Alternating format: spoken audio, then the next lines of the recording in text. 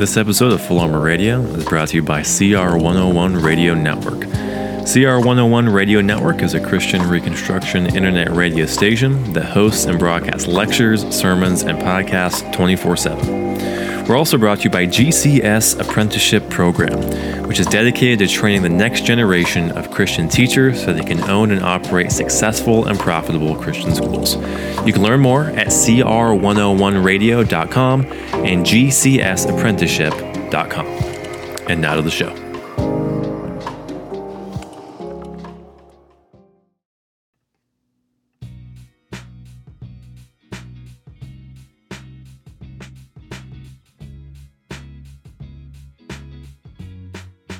Hello and welcome to Full Armor Radio. I'm your host, John O'Rourke.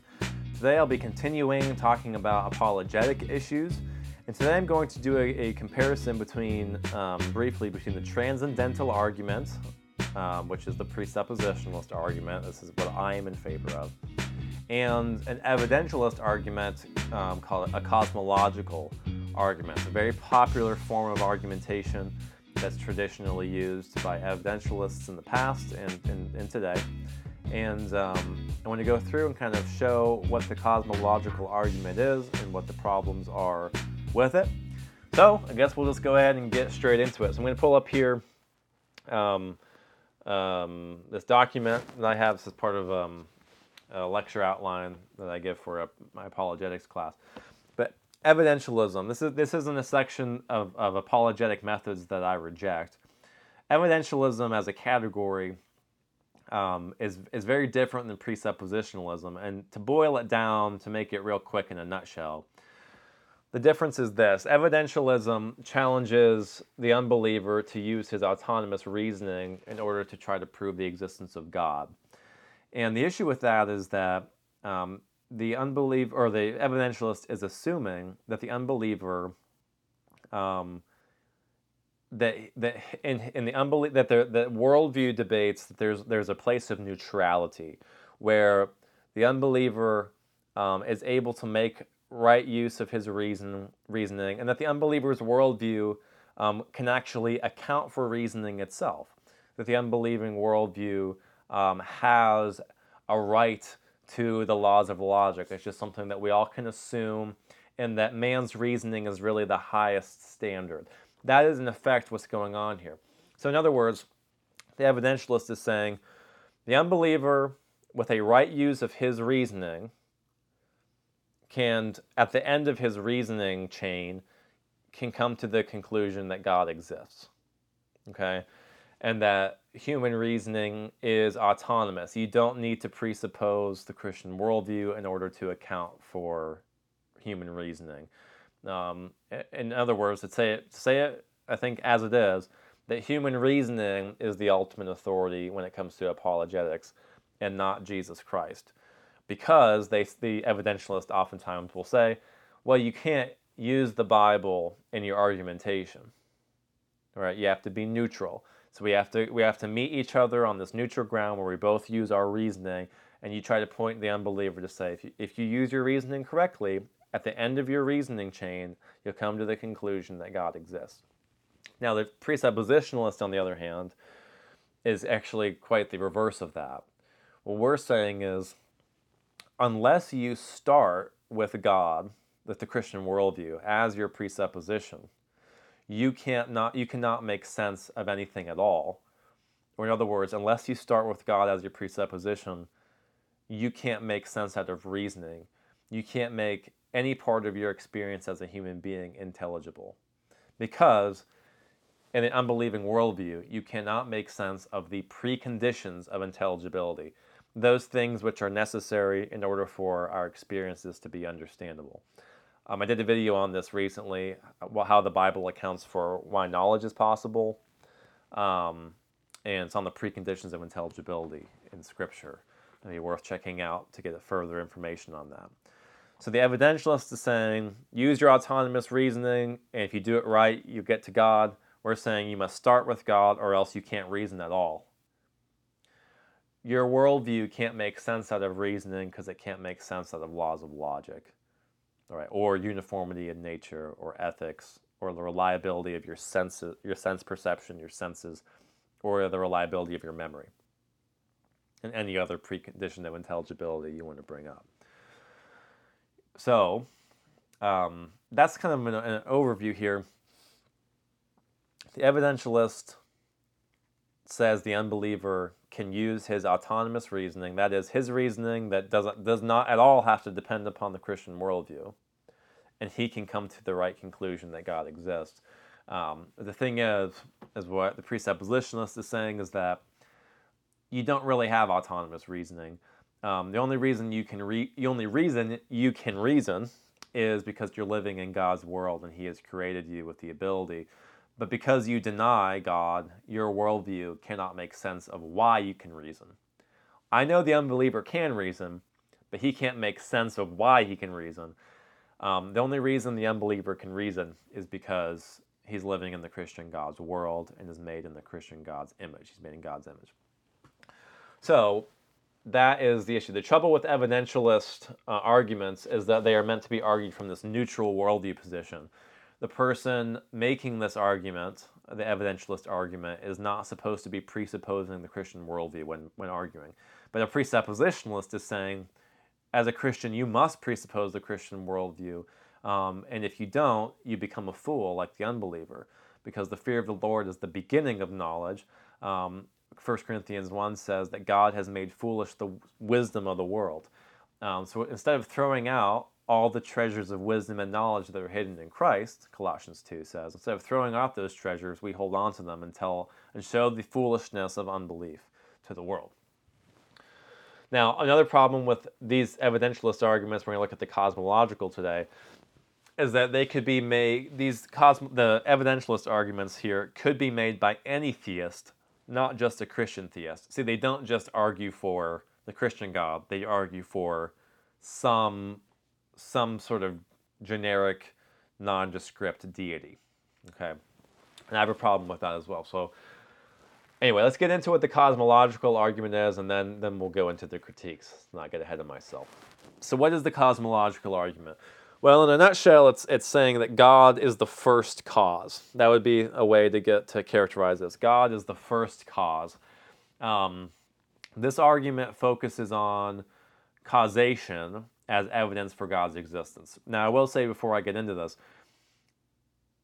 you really can't say the cosmological argument. You really should say a cosmological argument, because there are dozens of different formulations of cosmological arguments that all center around this theme of causation.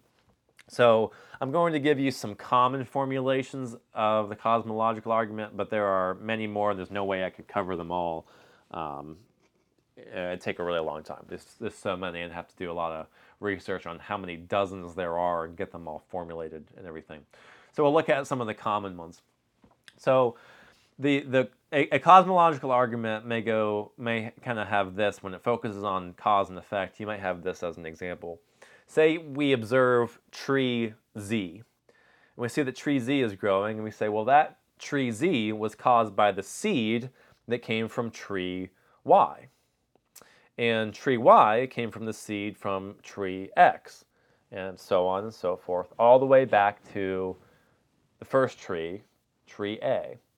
But then we say, well, what caused tree A in the first place? What was the cause of tree A, the first tree? Ultimately, the cosmological argument would say, the first cause of everything, including trees, is God.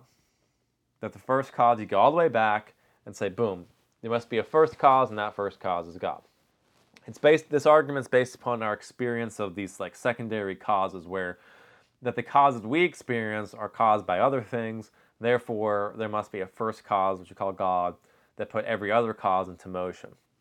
Here it is in a simplistic yet common formulation. So somebody may say this: every event or object has a cause.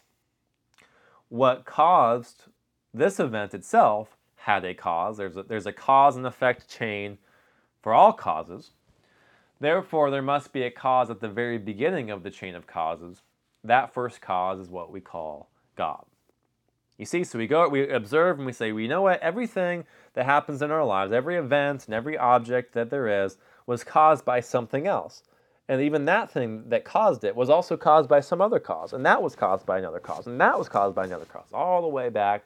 And so you get all the way back to the beginning, and boom, there must be a first cause. And that first cause is what we call God. Okay, so that's a cosmological argument in a nutshell. Let's criticize it. Okay, the first premise is based upon an observation that things that we observe in the universe have a cause. So the first premise again was every event or object has a cause. This is based upon an observation that things we observe in the universe have a cause. Right? That's what it's based upon. People look around and say, well, look, every event or object has a cause. So that's how they get that belief. But when we bring this to the unbeliever, we have already assumed that human reasoning concerning observations is intelligible in and of itself. So the problem with that is that from a presuppositionalist standpoint, we're saying the unbeliever, in his worldview, cannot make sense of observations. He cannot tell us why his senses are generally reliable, or why nature will be uniform in the future, that will function in a law-like fashion in the future the way it has in the past. Nor can he make sense of the laws of logic that he uses to reason through his observations. So this already assumes this evidentialist issue that the unbeliever has this autonomous reasoning that he can use and doesn't have to presuppose God. No, from a presuppositional standpoint, we're saying the unbelieving worldviews don't have a right in their worldview to stake their claim on uniformity of nature, laws of logic, reliability of their senses, because their worldview can't make sense of that. Only the Christian worldview can. So the evidentialist has already given up a lot of ground here that he shouldn't give up to the unbeliever. Reasoning concerning observations is not intelligible in and of itself from an unbelieving worldview. It must be understood through a Christian worldview. That's the only way you can properly and rationally interpret data in the world, including the observation of cause and effect. So it assumes that the unbeliever has the right to use his human experience and reasoning as they are without presupposing the existence of God. But in fact, he doesn't have that because his worldview cannot make sense of reasoning, the reliability of our senses, or any of those things. So that's number one. It's a problem with the presuppositions there. Two, the first premise is self-refuting. Remember, the first premise is every event or object has a cause. Now, if you're a Christian making this argument and this formulation, you know what the unbeliever is going to say, right? Then what caused God? If every event or object has a cause, what caused God? Right? Pretty common rebuttal there. The Christian does not believe that God has a cause. They believe that God is eternal. So therefore, they don't actually believe that every event or object has a cause, do they? They say, well, except God. Well, then not every event or object has a cause. So Christians who use this argument, if they're honest, have to say, okay, we'll adjust it then. We can't say every event or object. We have to say every created event or object has a cause. What caused this event or object itself had a cause. There's a cause and effect chain. Therefore, there must be a cause at the very beginning of the chain of causes. That first cause is what we call God. You say, there we go, fixed it.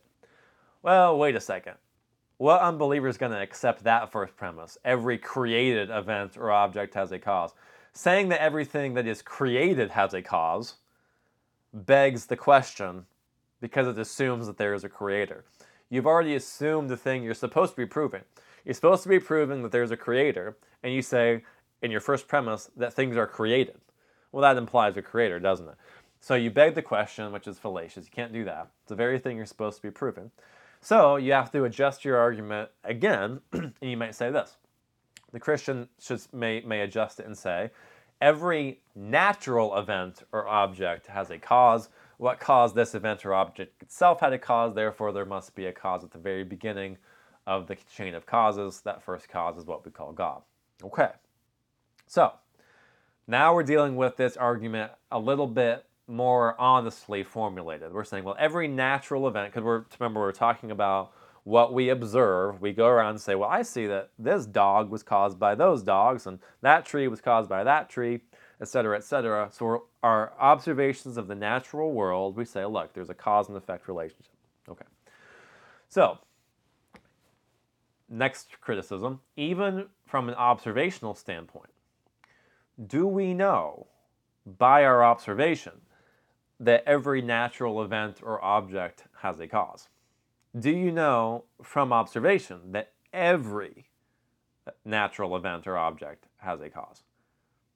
Have you experienced every natural event and object at all times? You haven't, right? We cannot learn that every natural event or object has a cause by our observations alone. It's making a claim to knowledge that we just don't have. The only way we can know that every natural event and object has a cause is by divine revelation in God's Word in the Bible. So, in fact, the Christian does know that natural events have a cause, but he doesn't know that from observation alone. In fact, it comes back to God's Word. So, but the evidentialist will not use God's Word as a starting point. That's one of the big differences between a presuppositionalist and an evidentialist. The evidentialist will not do apologetics while having God's Word as the starting foundation. He thinks that is wrong logically. It's not, but he thinks it's wrong logically. Next critique. A cosmological argument does not prove that there is one first cause. Okay, based on this argument, it does not prove that there is one first cause, but based upon this argument, there could conceivably be many first causes, which would mean many gods in this case. It assumes that each and every object that we see has a cause. Okay? Now let's just grant, even though we don't know that from observation, let's just grant that that's the case. Every event or object has a cause. Each and every event we see. And then it assumes that all events, collectively, all events and objects together in the universe are caused by one first cause. But that doesn't follow from the cosmological argument here. See, Greg Bahnsen said this, criticizing the cosmological argument. He said, if you reason that there is a cause for each event, and from this conclude that there is a cause for all events, then you're engaging in an error of quantification. Why does it not prove many first causes?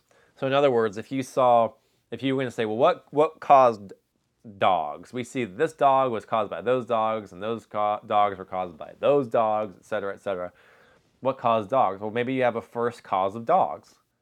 And then you look at trees, and you go backwards, cause and effect chain for trees, and you have a first cause for trees, and a first cause for humans, and a first cause for fish, and a first cause for sharks, and a first cause for birds. Yeah, as many objects and events there are, you could conceivably, based upon this argument, have as many first causes as there are effects in the world.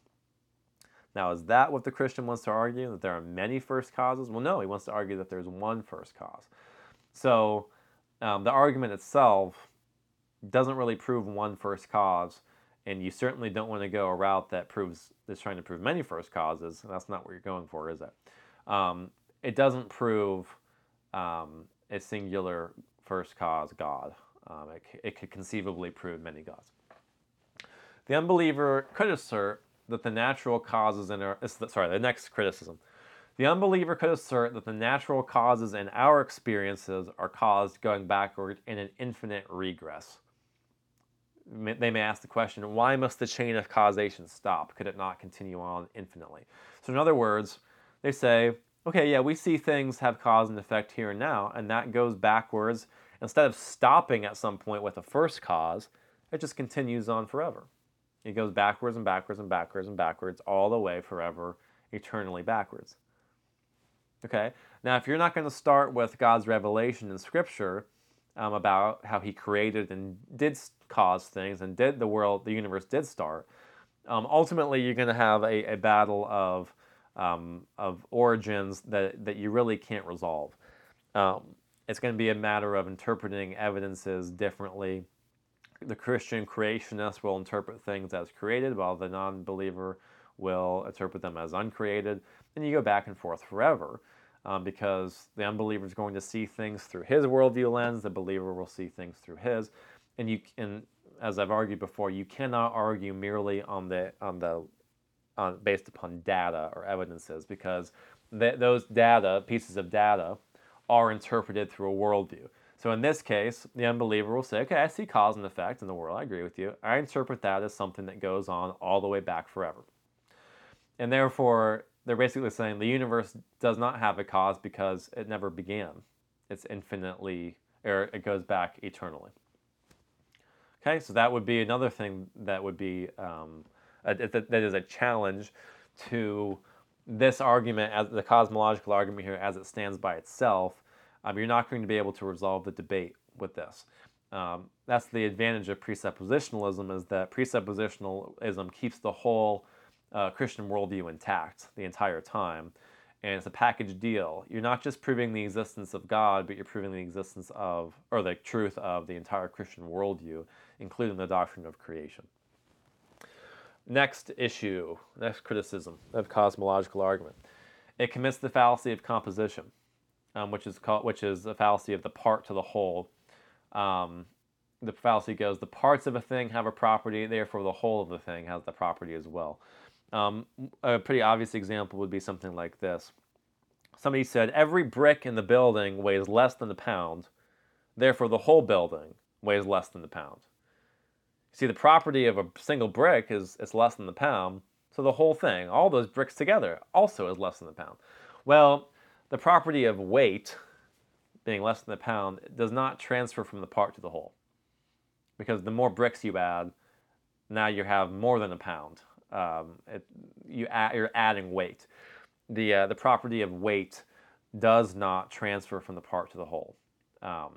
You don't maintain that less than a pound weight when you keep adding bricks together to make a whole building. So what do we have here with the cosmological argument? So when we talk about parts, we say, well, every part of our experience, we observe this cause and effect relationship. So they're saying, so therefore, the whole, every part of the universe has a cause, therefore the whole universe has a cause. But see, what this does is that it doesn't prove that all events or objects that exist necessarily share that same causal relationship like the individual parts do. So you can see, well, I can see that my dog was caused by those two other dogs. Okay, yeah, you can observe that. We can see biology and reproduction of dogs and stuff. Does that prove, though, and you see that with other things too, trees and everything else in our experience, does that prove that the whole universe functions in that, has that same property of cause and effect? See, it arbitrarily assumes that the quality of causation is true of the parts and the whole. We may be able to say it's true of the parts, but at least from what we observe individually, again, we may not be able to, we are not able to say by observation alone that every natural event or object has a cause. But we're just arbitrarily assuming that the property of causation applies to the whole universe as a whole, even though we just observe it about the parts. So you can't, since we did not and do not observe the entire universe being caused, it's arbitrary for us to assume that since the parts of the universe have a cause and effect relationship, then so does the whole thing. That's an unreliable conclusion. It's the fallacy of composition. Okay, and then next criticism. A cosmological argument is fallacious, and this is probably one of the most important things to remember. A cosmological argument is fallacious because it argues from observations of the natural world to a conclusion that has nothing to do with the natural world. It argues from the natural to the supernatural. Simply put, the natural world's this is how the cosmological argument's arguing, and here's why it's bad. The natural world's parts have causes that are natural. Therefore, the whole natural world collectively has a supernatural cause, God. Bahnsen said this, the argument is based on evidence taken from my experience of the natural world, but my conclusion has nothing to do with my experience of the natural world. See the point? We say, well, look, trees cause trees, which cause trees, which cause trees. Dogs cause dogs, which cause dogs. natural. These are things in the natural world. We see cause and effect relationship. I take the stick, I swing the stick with my hand, I hit the ball moves. Look, they see the cause and effect relationship in the natural world. We go all the way back to the beginning, going back from tree Z to tree Y to tree X, all the way back, and we say, okay, what caused the first tree? Some supernatural cause. You say, wait a second. We're observing natural causes in our observation, and all of a sudden we just leap, we take this giant leap to a supernatural cause? Why not a natural cause to these natural parts of the world? Why not a natural cause? We're observing things in the natural world. How can we conclude from that that there's a supernatural cause? We could go back and say, the unbeliever could say, okay, all this proves is that there was a natural first cause. Right? You say, look at every natural event in the world has a cause, and you go backwards far enough, you come to a first cause. And that first cause would also be natural. But God's not natural, is he? He's supernatural. So from a Christian worldview, is this what you want to argue for? That God is a natural first cause? No, that's not what Christians believe. So you haven't proven the existence of a God at all. Not a supernatural God. All you've demonstrated, even all the other issues notwithstanding, all you've demonstrated is that there is a natural first cause. Now, I don't think you've even done that necessarily. But even if the other things were, even if the other issues weren't there, you still haven't proven a supernatural God based upon this argument alone. See these issues? This is really, really important because this is a very common argument, but as Christians, we want to do better than this, I think. We're going to come back to a transcendental, presuppositional argument, which, I've talked about many times in the past. Here's a variation of the cosmological argument called the Kalam cosmological argument that's pretty popular. It says that everything that begins to exist has a cause. The universe began to exist, therefore the universe has a cause, and that cause is God. The problem here, premise 2, which is the universe began to exist, is arbitrary. Did you observe the universe beginning to exist? No. How do you know the universe began to exist? You didn't observe it. Here it's merely arbitrarily assumed. Well, the universe began to exist. Well, someone could argue that the universe is eternal and therefore does not have a cause. Notice as well, this does not prove a Christian God, and it also argues from the natural to the supernatural. Because they say everything that begins to exist has a cause. Okay, that's based upon observation. I see that this dog began to exist. Well, why? Because of the parent dog, etc. This tree began because of the seed. Okay. They say, well, the universe began to exist. You didn't observe that.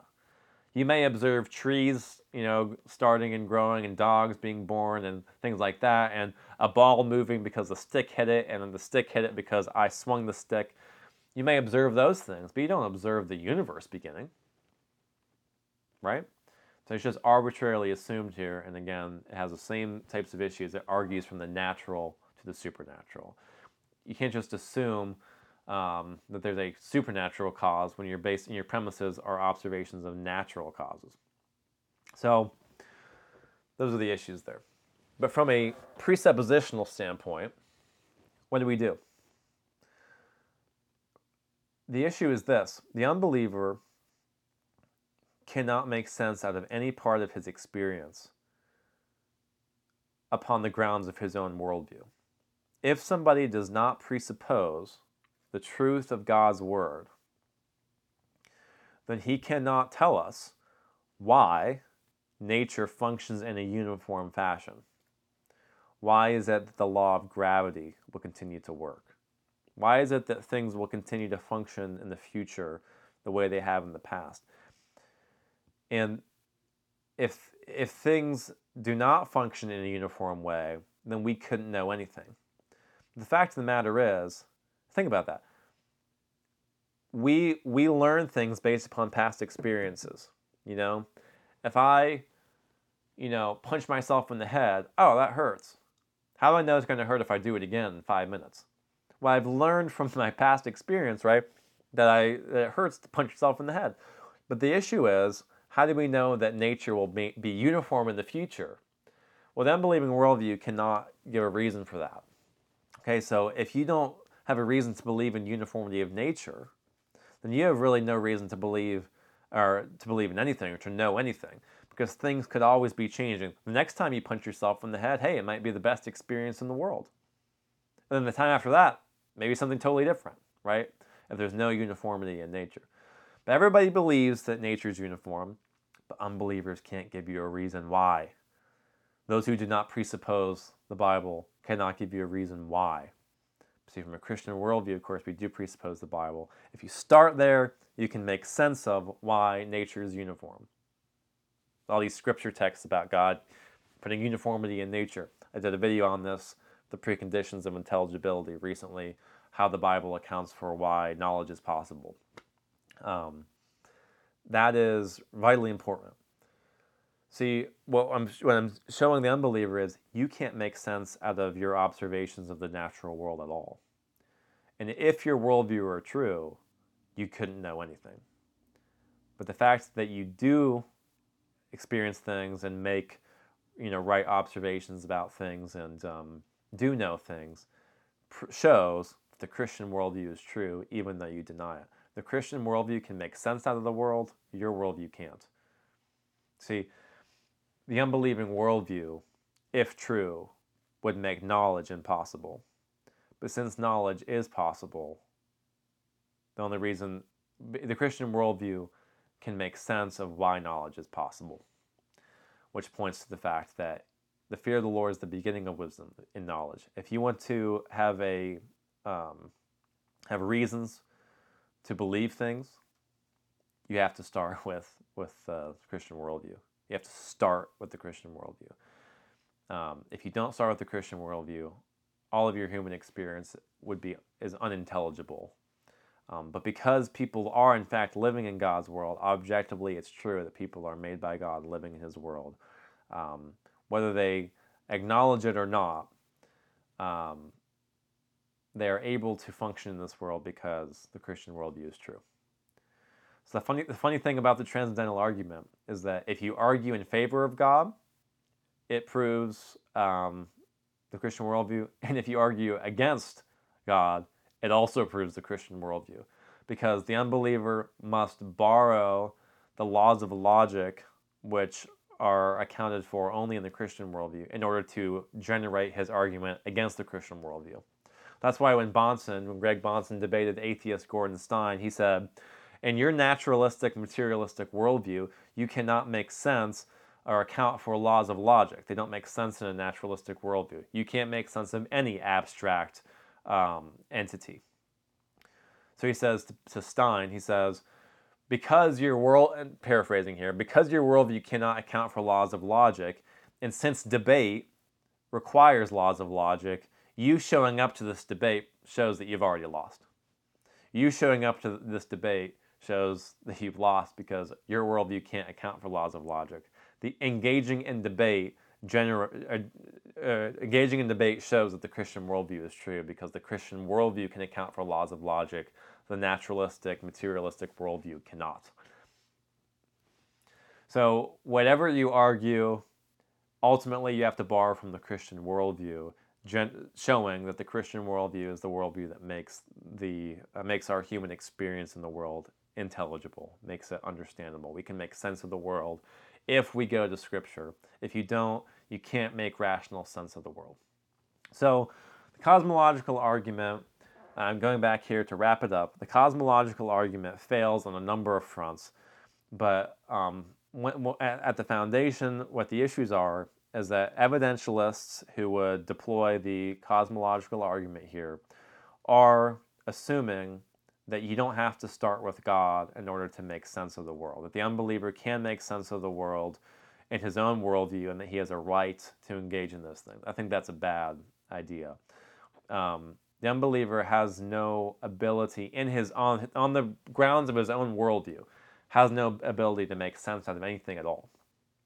Now, yes, the unbeliever can reason. Why? Because the Christian worldview is actually true.